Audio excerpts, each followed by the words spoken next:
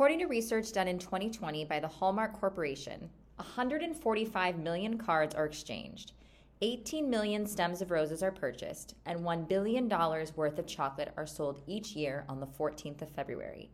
This makes Valentine's Day the second biggest gift-giving holiday next to the Christmas season.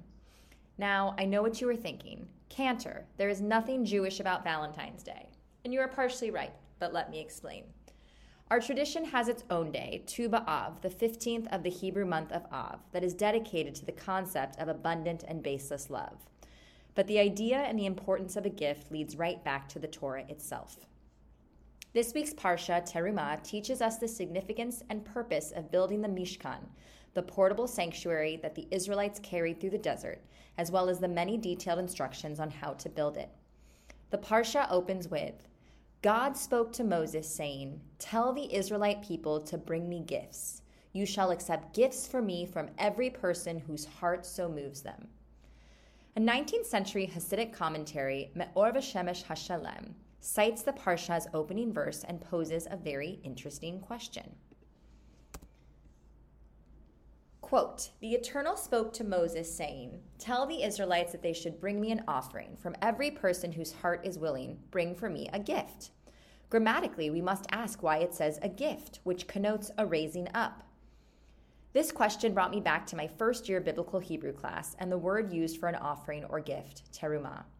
In that Hebrew word are the root letters resh and mem. These two letters can form words that mean to lift up, raise up, or make higher, and so on. The idea that when we give a gift, that we are elevated to a higher place, that we become closer to God or to holiness itself. Sometimes our presence is a gift. When we show up at the house of mourning, when we bring food when someone is ill, or when we simply just show up for another person in time of need or time of joy. Sometimes our skills are a gift, whether writing, needlework, baking, cooking, party planning, carpentry, or even grant writing. Sometimes our time is a gift, the precious and sacred time that we spend with our family, our friends, our loved ones, the time we choose to reconnect and re-engage with the people who mean most to us. And of course, sometimes our actual money is a gift. Ein kemach, ein Torah, the Talmud teaches. Without food, there is no Torah. What matters isn't how much we give or in what form. What matters is that we feel moved to give in the first place. The more of ourselves we give, the more connected we feel towards whatever we are giving to. This connectedness to one another is where I believe the presence of God dwells. I will leave you with my absolute favorite line of Torah, which also comes from this week's portion, Terumah. Ve'asu li mikdash v'shachanti betocham. Make for me a sanctuary so that I may dwell within them.